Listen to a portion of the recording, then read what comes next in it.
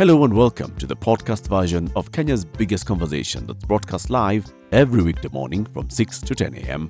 on Spice FM. Hit subscribe for more thought-provoking conversations with your hosts Eric Latif, Ndu Oko and CT Muga, and who's who of an eclectic mix of guests from the world of politics, policy, business and culture. This is a Situation Room podcast. Enjoy.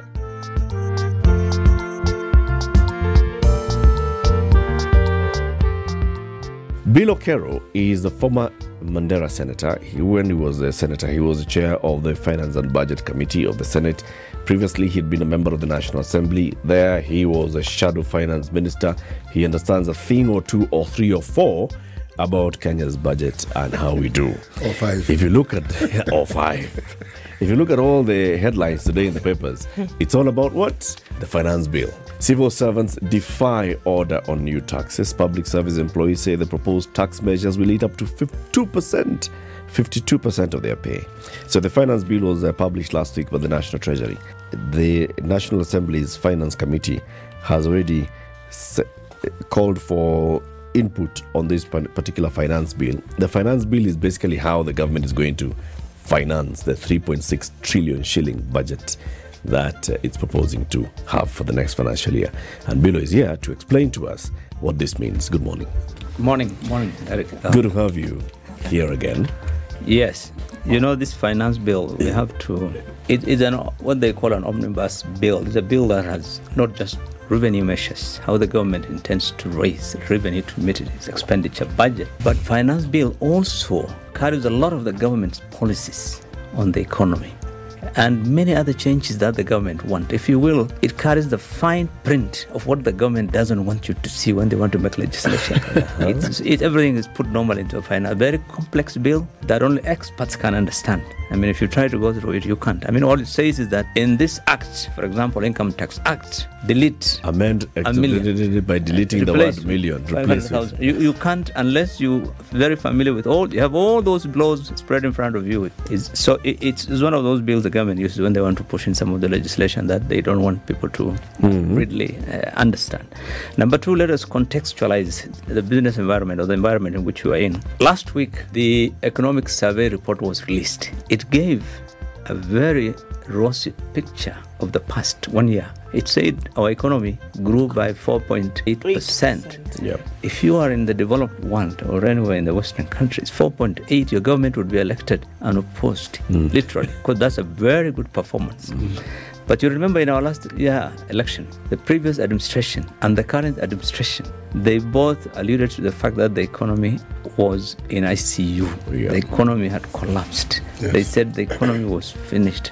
It was on that platform on which this government campaigned and came in. So there is a disconnect. You have an economy that we were told was in ICU and another one that the report says, it did very well, 4.8. You can't find 4.8 in many countries of the world. Or maybe it did very well in the ICU. Well, what normally happens is what the economic survey looks at, where they have statistics, is the modern sector of the economy, what I call sometimes the elitist sectors of the economy, the banks, the financial institutions and the telcos and those ones that you can really see. But this is a subsistence economy. 80% of the people here survive on subsistence economy. Informal sector accounts for 80% of the jobs. These things are not things you can capture readily. So that's why when you're out there, you find the economy is bad. But when you look at the figures in Treasury, you find, these things are doing. The second thing I want to contextualize with is the IMF. This government came and they faced West. They became the darling of the West. Yeah. Today, in the US and in UK and those countries, Kenya is their darling. And when you become the darling of the West, then you have to, they send IMF and World Bank running. They'll come. You want money? And IMF is about one thing, borrow more and tax more in order to pay that loan. This is why last week the IMF managing director who was in the country, was so emphatic. She said, our debt is sustainable. Yeah. The government can borrow. We are not at risk of defaulting our loans. She even was asked about the Eurobond, over $2 billion that's due soon. And she said, no, what's the problem? If you can pay it through taxes, we can get loans from commercial banks. Kenya government is doing well. So IMF is now the one calling the shots. And where you see IMF, prepare for more taxes, because their main concern is that you should be able to pay the people who lent you money. That's their main concern. So I think when you look at it in that sense, then you would expect some of these measures that we have seen. And I've categorized them into 3 or 4, and we'll look at it in details later. But in 3 or 4, one, there are some which are positive. Yeah.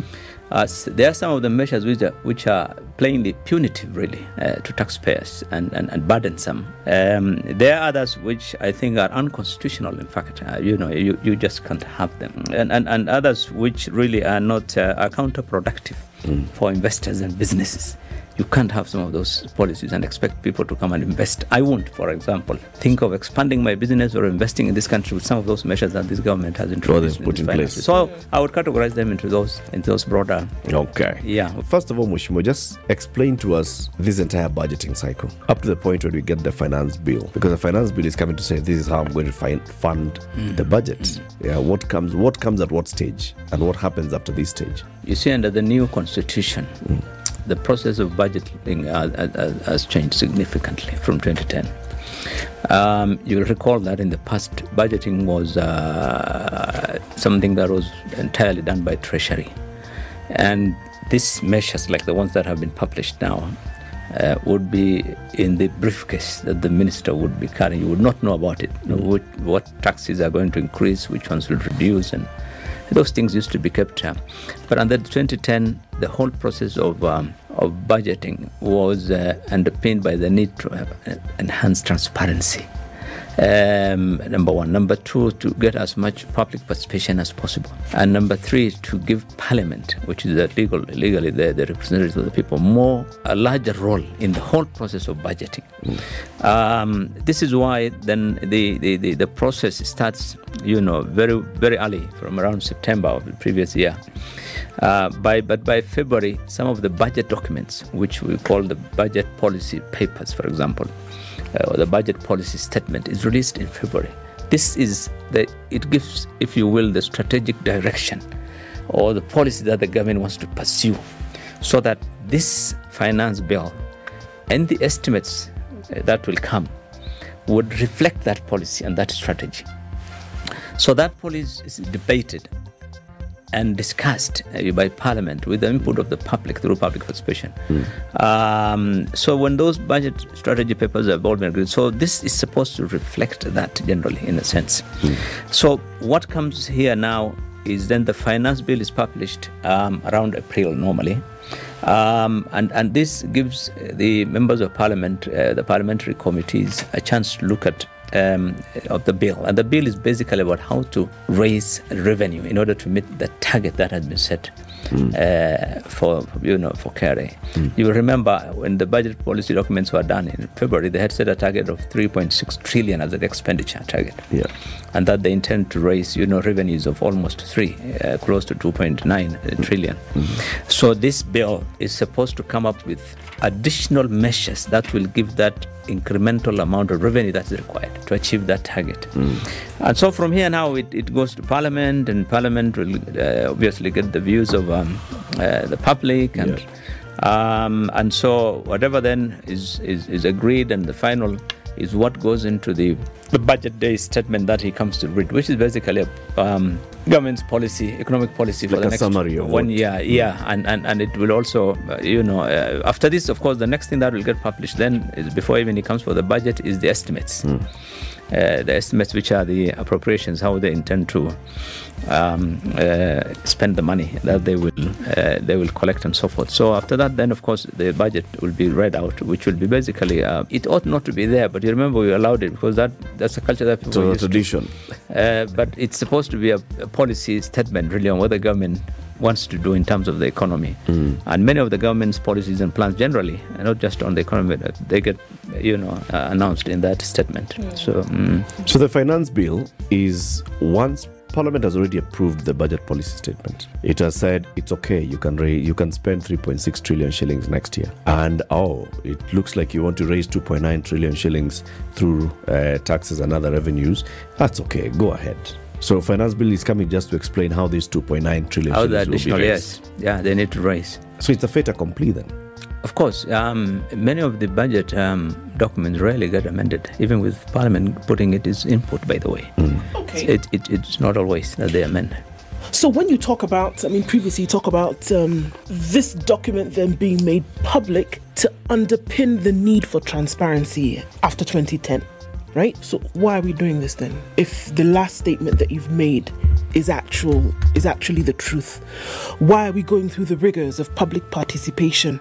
Why are we going through all of this where people are going to come out and be quite upset about possibly half their earnings being taxed because government needs to fund this ballooning budget? Why are these processes taking place if truly it is a fait accompli? Why waste this time? Because we are hopeful that someone someday will listen, and hopefully they may not accept everything that we say, but if all the civil servants go on the street, they may say, okay, let's defer the NHIF increments, or let's defer the housing levy of 3%, or they might. So it's a possibility that given in government it's about pressure. So if the pressure exerted is huge, and Parliament itself, for example, says, no, this one we are not going to accept, then you might get away with some amendment here and there. But is that because of that hope, because of that, people have to keep trying. You don't give up. If you keep quiet and say this is fait accompli, then of course but generally the practice has been what has been presented as Treasury has always is there perhaps succeeded. Also then an underlying expectation that the people of Kenya will not push back enough, and so they know that once it's already documented in this manner, the pushback is unlikely to be anything, earth moving, so they know it's going to go ahead. So then a pushback like the rumblings of which we've seen then is unexpected. The critical pushback is not expected so much. That is Parliament. The ones who have the right and have the teeth to take a pen and say, remove that one. That is the expectation from Treasury always, that Parliament will play ball with the executive and they will let through most of this. You have seen one of the most mundane things that has happened a couple of weeks ago is when Senate agreed with Treasury on the reduction of the amount of money that goes to counties. Yeah. And Senate only exists to serve the interest or protect the interest of the county. So they worry about Parliament, and when Parliament is in your pocket, you don't worry so much. You'd expect to get away with 99% of these things. So Parliament has already let us down this far, okay? Because we started raising these issues with the budget policy statement. 3.6 trillion shillings. Why do you need to spend 3.6 trillion shillings? Have you gotten to understand why we need to have a budget of 3.6 trillion shillings in the next financial year? Because the previous one was 3.2. The current financial year is 3.2 trillion. When the president went to Parliament for his first inaugural address to Parliament, he said, in fact, that 3.2 trillion shillings, I could cut 300 billion shillings like this. And I even said, I want the National Treasury to cut 300 billion shillings, which means in Kenya Kwanza's mind, this year's financial budget should be 3.2 minus 300. How much is that? 2.9. Their budget is 2.9 trillion shillings. So they've jumped from 2.9 trillion to 3.6 trillion shillings. Even more importantly, look at it from another perspective. The expenditure is about the revenue. The revenue you collected or you expect to collect by June this year, you're targeting is about 2 trillion or less. Yeah. Because 2021, 2022 was 2 trillion. This year, KRA is already 100 billion behind the target. So assume it gets the 2 trillion. You don't expect to collect more than 2 trillion. The situation is not good, and you want to spend 3.6 something trillion. I've never understood. I mean, you can't see the disconnect between the expenditure and the revenues. Explain this to me, because I honestly don't understand this. We collect 2 trillion or thereabouts. What stops us from working with the 2 trillion? Why must we think of the trillions we don't have? I'm sure there's logic. I want to understand this logic. We know this is what we collect, but we insist that we must spend more. It's the politics. They need to be re-elected. The campaigns, the future. Those are the things which make you spend more than what you have. You want to please everyone so that you become the darling of everyone in the country and you get elected. That is the whole thing. Our actions are largely determined by politics, by the way. We don't look at 2023 and say we have 4 years to the next election. Let's try and run the country now. Every decision being made is about how it will impact on the next poll, and how would I be seen. And I want to be seen to have done very well. I want to be seen to have done better than the previous government. And so we are used to living larger than life. We live very conspicuously. The government is known to be the most extravagant in the region. We really live large compared to any other government in Eastern Central Africa. Can you look? There's a lot of, just like we said, when this bill, at least when we saw the initial documentation come out, and then thereafter there are the rumblings, and you have a population that is quite worried about what it's going to mean to the little that they have in their hands today. What exactly does this bill portend then for the money that you will earn as a Kenyan today? Let me look at it from two perspectives. One, generally revenue is generated from two major sources. One is the businesses, right? Yeah. These are duties and VAT and other income taxes and so forth from businesses. The second is from employees, the taxes on their income.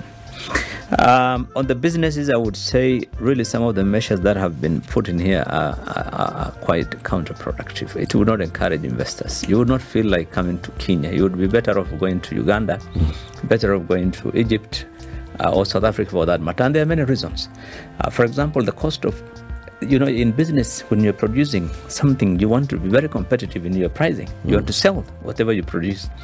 If whatever you produce is going to be overpriced because of the high cost of production, you can compete with the others in the market. So generally, our competitiveness in the region has been going down because one of the very high cost of power, and the very many other additional ones, but the most important being the taxation. So, for example, I'll give you one which is ridiculous. When you say, if you have a dispute with KRA on a tax, and you have gone to a tribunal, and there's no agreement, and you want to go to court, you cannot go until you put 20% deposit. And if you have lived in this country and doing business, KRA always comes up with arbitrary tax assessment. This is their tradition, especially in the last 10 years. And I'll give you, even my own small business, they have come to me a couple of years ago and said, we want 2 billion. 2 billion. 2 billion. Taxes, I told them, okay, take the business and give me the change, please. Give me $1 billion. Because this is not even worth $1 billion or even $500 million. And you want 2 billion, which means I have made a profit of over 10 billion for them to ask for a demand of. So if this matter goes to their tribunal and you want to, dispute that case and contest, put 20%. That there's no business which will survive that kind of thing. So just in your case, for example, just remove 400 million and put in an account somewhere. Yes. To be sitting somewhere and you know how the process of the court cases go on. It can go on for the next 4 or 5 years. So and then you expand the dividend, the tax on dividend to 15%. I find it ridiculously high. For example, I do a business. Why do I do a business? I want to make profits. Yeah. So I make my profits, and you tax me 30% corporation tax on my profit. Yeah. So I pay 30%. Yeah. The net now that remains, I want to take it as my dividend. Yeah. As a shareholder, we want 15%. Pay 15% on that net again. So essentially you're taxing 45%. Essentially, yeah, basically, because you are the one of the business, you are the shareholder, you are the business. Yep. You will end up paying up to 45%. And then you have introduced so many other costs. For example, when you tell my employee, my CEO, anything above 500,000 now, I pay additional 5% tax. In addition to what you already pay. Oh yes, the taxes will be more. Yeah. You'll pay tax for NHIF more. Yeah. You'll pay NSSF more. You'll pay housing more. Everything the employer has to contribute an equivalent amount. This is business. So you will discourage businesses from making further investments. It almost seems as though before I even come to the employees, you can see from the perspective of the business itself, it's quite a challenge carrying up all those burdens. So I think I find it a bit. And then of course there's one which is more serious. If you are in business, you would know. If now Spice FM invoices me, you run my advert, and you invoice me, that invoice, according to this document now in finance bill, must be an electronic tax invoice. Number one. If whether you are in Lamu or Nyeri or Mandera and you don't have those electronic things and you don't have an accounting software, or those things are not important to KRA, it must be electronic tax invoice. And two, you have to demonstrate that for me now to claim there's a VAT that will charge me. For me to claim that VAT, to offset that VAT against my VAT payable, I have to prove to KRA that you, Spice FM, has actually not only raised an electronic invoice and of course a taxable invoice and so forth, but you have actually paid your VAT. If I cannot demonstrate you have paid your VAT, you cannot claim. I cannot claim. Why should I struggle as a small businessman out there to try and confirm that, Spice FM has paid their VAT, has declared their tax. How is it your bother? Is it your problem, really? Huh? I mean, how is it your problem whether a Spice FM have paid their VAT or not? Are there pledges that the government made a couple of months, a week ago? The president said, look, one of the biggest challenges facing businesses is getting refunds. Tax refunds. And a situation of tax refund comes when you have a credit. You always get into a situation where you want money from KRA sometimes. Yeah. And he said, look, we're going to introduce some changes in this year. And you should be able to offset. If you have a claim on one form of tax, you should be able to offset against all the others. Yeah. For example, I have VAT refund due of 100 million from government.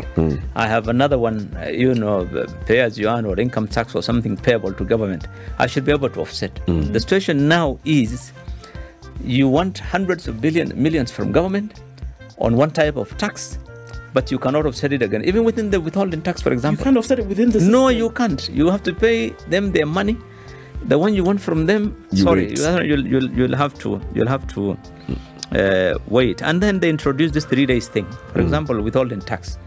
Now, when I'm paying you now of the invoice of Spice FM, I should deduct 2%, what they call withholding tax, VAT withholding tax, 2% I must deduct and pay to KRA.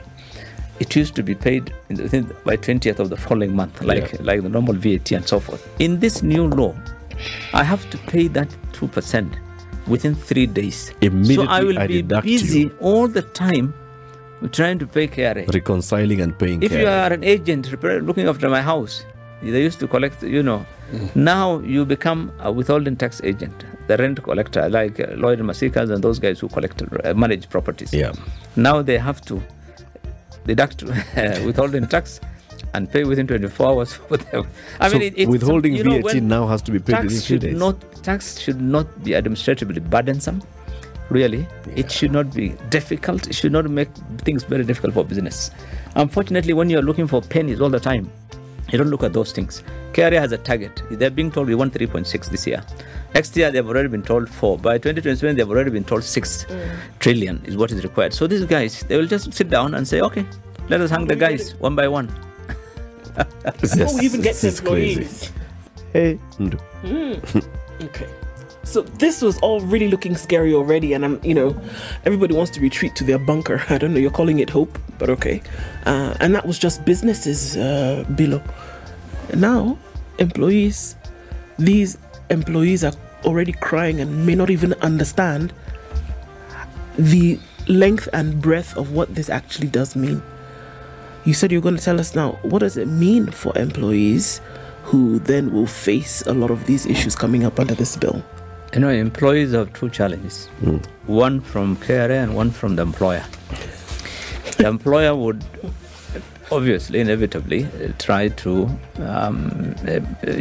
cut costs. So what would that mean? It means some employees will be fired. You'll reduce your costs. You'll lose jobs. Some benefits will go. Some pay will reduce. So the employer would probably do that, and that will impact on the employees significantly. The second, of course, is their net take home. What goes into their pockets will be reduced. If everything here sees the light of the day, in terms of the additional taxes, the additional levies, all this. Thirdly, the employee also suffers in the economy, because what all these things mean, and quite a number of them actually, would result in higher cost of living. For example, the fuel. Once you remove the 8%, then unless they amend it, it means the 16% remains on VAT on fuel. If you are expanding, so many other turnover tax threshold has been expanded, and many of these measures will also mean the cost of living will go up. That again means employees would be under pressure to try and make a living on the little money that they are going to earn. So employees, yes, they will be impacted significantly. This is why you see all these organizations really the unions coming out. The unions coming out that you can't. This is, look at it. Look at the environment. You have come on to power on a platform that the economy is in ICU. Things are bad. That is not the time to start taxing your people. You have said the cost of living is very high. Then you still charge more taxes. So my net pay you're reducing. and the cost of living is raising up. Things are becoming more expensive. So, I mean, it doesn't add up. I mean, you are making things more difficult. What we would have expected is that, look, things are bad. Let us give businesses more incentives. Let us reduce the cost of doing business, so that the cost of production and cost of products and goods and services will become low, cheap at least, so that you can survive. But what we are seeing is an IMF kind of thing, where you simply say, look, collect more money. But does the IMF have no soul? I mean, surely. Is it that they don't see? IMF because when you say increase that VAT on fuel to 8%, to 16% from 8%, the 8% already was a pain. And it was a whole negotiation to get to 8%. Initially, of course, IMF had wanted that even full 16. 8% was under their pressure, you remember? It was the pressure for them to just bring IMF. it. Now, take it to 16%. That means everything else goes up. Cost of transportation goes up. Cost of electricity goes up. Cost of all these things goes up. Right? Yes. And if the cost of electricity is high, cost of fuel is high, cost of all these things is high, and then you say, all right, even tax more. But is that not what IMF or World Bank have always done? There is no country, look at Asia and Latin America, that have gone through hell with IMF, in the 90s, and even Africa, parts of Africa. There isn't any country that has gone through. IMF is like, if you will, it comes in when you're like in an ICU situation, and they give you a very, those jacks that are put on your chest. You try and either you recover or you die. But IMF is a bank, and the bank that looks at more the interest of the lenders than really, so that you must be in a position to pay back. That's basically what. That's why the director of IMF was very clear last week, unashamedly. She said, look, she was asked by one of the reporters last week, in this country, the Eurobond money, which is over $2 billion, is due. How are we going to, this country is going to pay? She said, what's the problem? You can borrow commercially and pay it. I mean, it's you borrow money and pay it. So to them, it's the issue. Their subject is always about payment of the loans. But I think, so employees, I would imagine things are going to be a bit difficult, like for most Kenyans, not only employees, but for everyone. I think the situation is, we expected these measures. What Kenyans wanted to see is that a situation where they'll be told our cost of living is going to go down because government is going to rationalize expenditure, government is going to rationalize some of the taxes, remove most of the inconsistencies. Our tax is still one of the highest. And I keep repeating this. Our corporation tax rates of 30% is among the highest, the second highest in the whole of Africa. You can't compare with many of the countries which will compete with that of 22%, 15%. Our VAT, they tell you it's 16. In reality, when you add what they call the levies, you try importing this thing, and you see the 16% VAT, then you have the 2% IDF and RDF, another 2%, another 2% of this, and it goes to 21%. And it's really, and then of course the tax on pay income of employees is the highest, actually, not among the high, is the highest in Africa. Already at 30%, threshold, it was the highest. Now when you are at 500,000, it goes to 35%. We are living like in Europe. I mean, but so at the end of the day, it's not about, for me, the issue is not about, everybody in Kenya is not concerned about so much what happens here. What happens, what is the main concern is where is that money going? Yeah. Absolutely. Yes. And even when you make the comparison, Billy, and say, okay, we're living like Billow, we're saying, okay, we're living like those who are in Europe. That's okay. No, but one of my taxed. arguments is we're not living like those in Europe. We're being taxed like those who live in Europe. But the thing is that those who live in Europe and are taxed so heavily, up to 50% in some cases, can see the result of that taxation. Medical cover, education, health, education, job security, social security. I mean, so many things. And here we are saying, do it some more. 4 trillion in another 4 years or so. 6 trillion in about 4 years after that. Where is it going to come from? I mean, and so here we are saying that the things that you talk about, reducing the cost of doing business, creating an environment whereby it's conducive for people to do business, to invite investors into the country, it seems that all of this is being done to do the exact opposite, to chase would-be investors away. And you're not just flirting with the possibility, you're actually courting, sitting down and having a dinner date with this thing, because people are actually not going to come. 1. 2, how do you deal with an already frustrated populace who before we saw things like this, people already crying about how life has become you see, one of the expensive.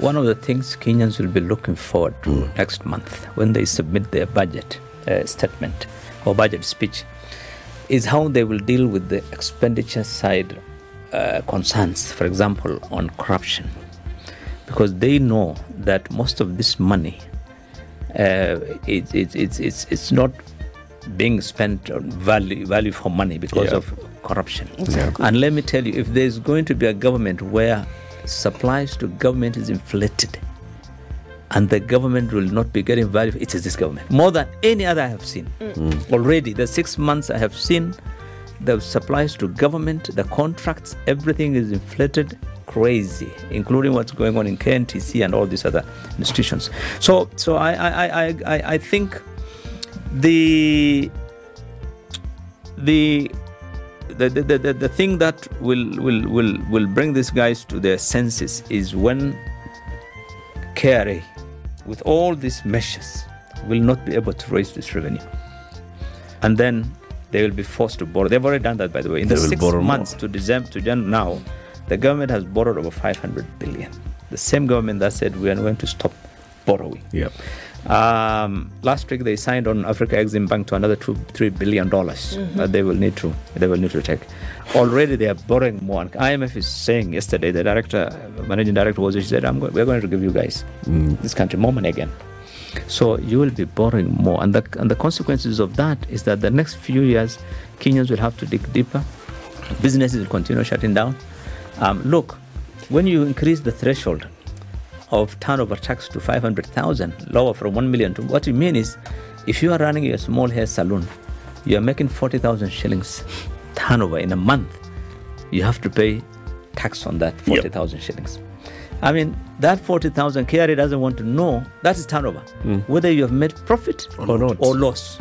It is your turnover, as long as the money that has come in. Please pay us on that. So this concept of trying, you remember they said when they came in, everybody is on Safaricom. So why should we not tax everyone? Mamango should pay something. Give us a shilling if you got 20 shillings. That's not the concept of tax. Tax should not be a burden. Tax it's got threshold all over the world.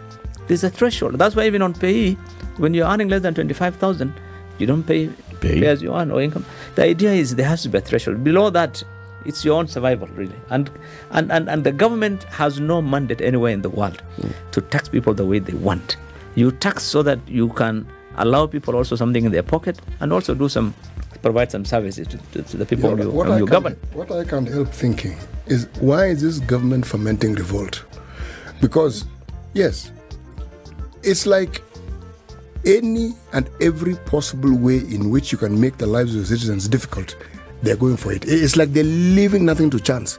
They know Kenyans don't revolt. Exactly. This country has been screwed up by every government for the last, I don't know. There was a time when the German ambassador said, if what is happening in Kenya was happening in other countries, people would be on the streets every day. But they're used to that. This is a country where people are very, they just absorb. I don't know for how long, but we were told by this government in their campaign platform, we will do an economic revolution. And they're doing it. But you all assume that the economic revolution meant that things were going to go. Maybe the revolution is that things will go as high as possible. That's the revolution. This is what they promised. So I want to mention 3 things in this finance bill also, which are additional to the business. For example, where they said the definition of the word person. In income tax, the person refers to an individual or a company who is required to pay tax. And they've expanded that definition in this finance bill to include relatives. That means you are responsible when you are dealing with your tax as a person. That person includes your relatives, your uncles and nieces and cousins and their tax. How? This is one of the most ridiculous things in this finance bill, and this they amend before it goes to Parliament. Wait. Explain that a bit. The second is... No, explain the relative bit. No, you see... When you're paying tax... You pay as an individual. You should not be concerned about the tax of your wife or your son or your daughter or your relatives. So how do they want me to cover the relative bit? This is something that is really ridiculous. That definition, if you look at it, the finance bill, you find they've expanded that definition to include relatives, but it doesn't make sense. I have no, under the Constitution, I have no responsibility really about dealing with that. The second thing which I found was also is the 10% export and investment promotion levy. Something Kenya Association of Manufacturers said is ridiculous, and they've tried to go against it. Because what you're saying is, if I am a manufacturer of this metallic products, Yes. and I need to import some raw material, I have to pay 10% levy additionally on top of all those taxes, because you want to encourage local. Now, if the local one is expensive, for example, clinker, they have introduced 10% on cement. Yes, they have. Yeah. So, and we import about 700,000 metric tons of clinker every year, because what we have here is not adequate, and what we produce here is expensive.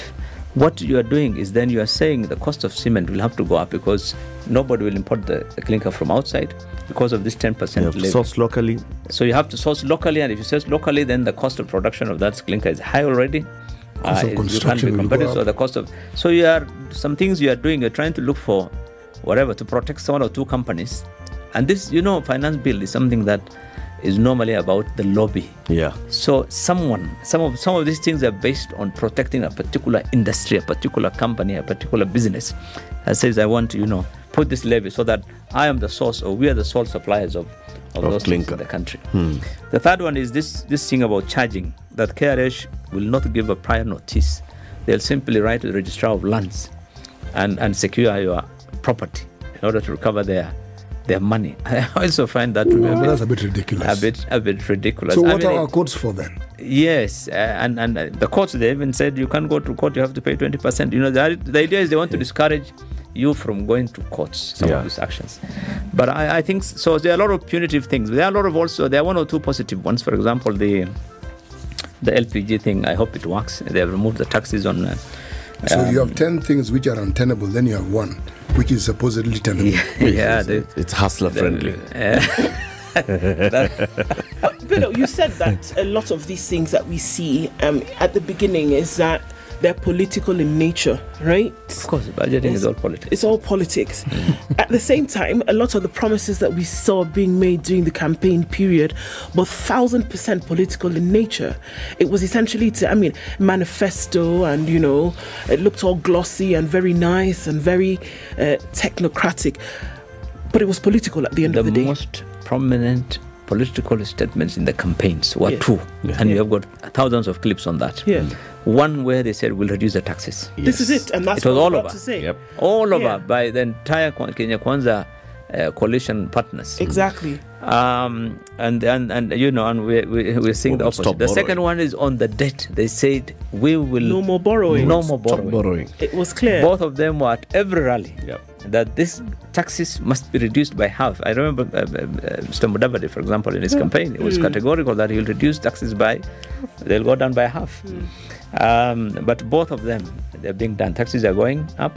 And more borrowing is And happening. more borrowing. And clearly, obviously, you see, when you get into government, you find so many other establishments. Well, sure. However, but shouldn't there be, at least a little bit of an inkling close to what you said that you were going to do? There should be some semblance Correct. of your willingness to having, By now, what they should have done is sit with their lenders. Kenya government should have, in the last 6 months, sat with every lender, multilateral and bilateral one, and tried to renegotiate or reschedule the loans as much as possible, so that at least the impact of the payment, which is what they said is the reason why they are going into this, can be, and there's no lender who does not, even your own banker. If you go and say, look, my situation is not good, can we renegotiate my loan? They will. I think that should have been their primary thing. The second is rationalized expenditure per government. We haven't seen that. We have seen a situation where the government has been expanded, leaving large, literally, completely, you cannot imagine. So, forget about the recruitments of this or that offices, but the expenditures, the way the money is being allocated and the kind of expenditures the government is going in, you wouldn't imagine this government is having serious problems with loans. You would think this government, everything is okay. When you have a situation where the things are tight, you'd see it on the ground. You'd feel it, You'd feel it, and you would try to reduce this or that expenditure. Yesterday I was looking at the votes on for the State House, and I saw the Council of Economic Advisors. So the guys who determine all these things, and they're quite a team, and their budget is 189 million. They vote in that house, and then 189 million. The Council of Economic Advisors. What do they need that money for exactly? Well, it includes all their packs and their they need an office. It's a new thing. They need an office. They need furniture. But they're based in State House. So compare that to what the offices of the two first ladies got. 700 million. Imagine. And you're the economic advisors. But basically, I'm just going to give you an illustration that the government really should rationalize expenditure. In this country, that is our biggest challenge. I always have a question and concern about the National Treasury. We talk about the people who work at the National Treasury, sharp brains, experienced and all, well educated, but they're the ones who draft these things. Is it that they succumb to political pressure, or is it that they are the ones who actually advise the politicians on how to go? Or are there some specific people who are given the task of drafting these nasty things? There's the people who have specialities in drafting such things. So when you want to draft something punitive, say go to so and so. Yeah. Because how can our best brains every year come up with something like this? Lead us to this situation? And they understand their economics, they understand their finance, and they know these things are counterproductive. Yeah, and let me say there are a couple of reasons why. You see, when you are in the Treasury, you are a political appointee of the president. You would then be, subservient to the appointing authority, and you'll try to do things that and in budget, let me tell you, everything in budget must be approved by the president before these things come to the public or to parliament. Yeah. All these documents, you sit with the boss, and he goes through. Says, okay, this one goes, this one doesn't go. So you don't want to be on the wrong side of your appointing authority. Second, you are given targets. Boss says, I want 3 trillion next year because I have to do certain things. So find out how you can raise it. So you tell KRA, I want 3 trillion. So KRA will take the Income Tax Act and go with a pencil and find out how they can media houses, media content, digital content producers, and do this and do that and recover this. You must pay now 15% VAT on your digital. It's madness. So you have to meet those targets. But I agree with you that Treasury should actually be an advisor to the government. Yeah. It should not be like other ministries, because Treasury is the one that is not only custodian of public investments and assets, but Treasury is the one that controls the economic policy of the government. It's anchored in Treasury. The resources of the government are in Treasury. This is an institution that can see the impact of every action here. Yep. On the future, on the economy, on the public, on the employment, on everything. They should be in a position to advise the government, no, this action is not workable. And this is why in certain countries, Treasury is an independent institution from Minister of Finance. I discussed this recently on some, and I was asked, and I said, in this country, independent offices have not been very successful. We have, this constitution set up many independent institutions and commissions, and the objective was to ensure that checks and balances in government, so that government does not go to excesses. But unfortunately, people have been appointed, even in those independent offices, have tended to play ball with the executive, and therefore the impact has not been felt. A good example is Parliament, which is one of the most important institutions in terms of checks and balances that should determine, no, this should not happen, or this should happen. You can't borrow this. But every time they want to borrow, you just go and say, please increase the level. It's 10 trillion, now make it 12 trillion, they just sign. Please do this, and they sign. So even if we have an independent treasury, as long as the Kenyan professional has that attitude that once you have been appointed to an office, our people want to be in government, our people want to benefit from government, you must work with the government. That is the attitude. We can't expect much, even with independent institutions. Even if you move out treasury into some, in Canada, in some countries, treasury is a board. It's not just but it's because those institutions are independent, and they tell the government, no, sorry, you can't do this. This one you cannot move. Yes, we can't tax here. We must ring-fence this kind of, because treasury goes beyond the administration. Yeah. It's thinking 25 years ahead. Anyway, Billow, thank you very much. Always a pleasure having you. Thank you.